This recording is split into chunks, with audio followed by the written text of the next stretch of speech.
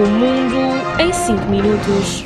Olá, o meu nome é Catarina Pereira Lopes e seja bem-vindo ao 13º episódio do Mundo em 5 Minutos, o seu podcast de notícias. Como já é habitual, começo por atualizá-lo relativamente à Covid-19. No nosso país há 27.581 casos confirmados e já morreram 1.135 pessoas. Recuperaram da doença 2.549 pessoas, dado que nos revela que o número de recuperados continua a ser superior ao de óbitos. A região norte continua a registrar o maior número de infectados, 15.952. Em Espanha foram registadas nas últimas 24 horas 143 mortes por Covid-19. É o número mais baixo de óbitos no país desde o dia 18 de março. Há 621 novos casos em Espanha e mais de 2.214 pessoas conseguiram recuperar da doença. Nos Estados Unidos a situação é mais grave. O país registrou nas últimas 24 horas 1.568 mortes. No total, já 78.746 pessoas morreram. Mas o presidente norte-americano, Donald Trump, acredita que o novo coronavírus vai desaparecer sem a necessidade de uma vacina e compara-o com outros vírus e gripes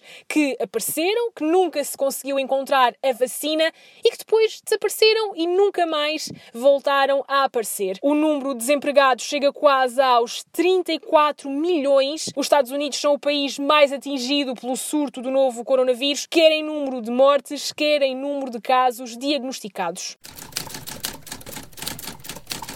A Organização Mundial da Saúde disse que mercados como o da cidade de Wuhan, na China, não devem ser encerrados. De acordo com um especialista em doenças de animais da OMS, os mercados de animais vivos, como o de Wuhan, são uma fonte de alimento para milhões de pessoas em todo o mundo. Defende que as autoridades se devem preocupar em melhorar as condições de higiene dos espaços e não em torná-los ilegais.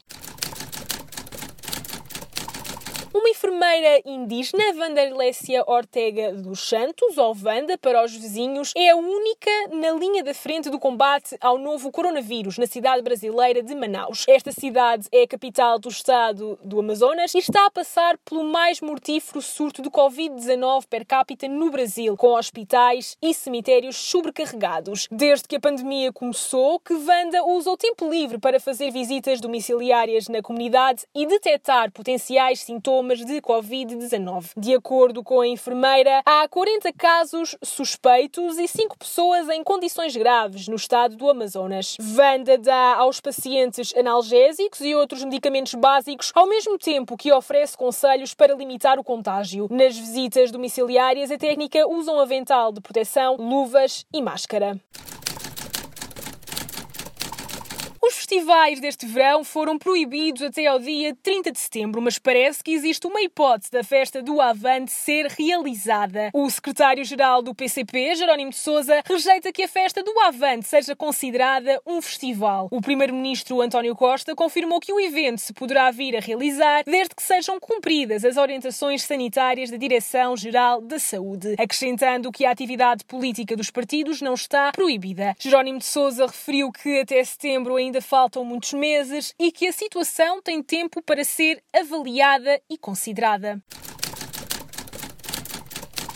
Bruno de Carvalho, Nuno Mendes, Mustafa, como é conhecido, e Bruno Jacinto, 3 dos principais arguidos do processo do ataque à Academia de Alcochete, viram o coletivo de juízes reduzir a acusação inicial do Ministério Público. A juíza Sílvia Rosa Pires acabou por considerar que a acusação tinha matéria repetida e sobreposta e misturava factos objetivos e elementos subjetivos dos vários tipos de ilícito, diz-nos a juíza. O nome do ex-presidente do clube, Bruno de Carvalho, já não se encontra no novo despacho sobre o ataque à Academia do Sporting. Mustafa e Bruno Jacinto também deixaram de ser acusados. A leitura da sentença foi adiada por causa da pandemia da Covid-19 e não há para já uma nova data. Demos a volta em 5 minutos ao mundo das notícias. O podcast que o informa volta para a semana.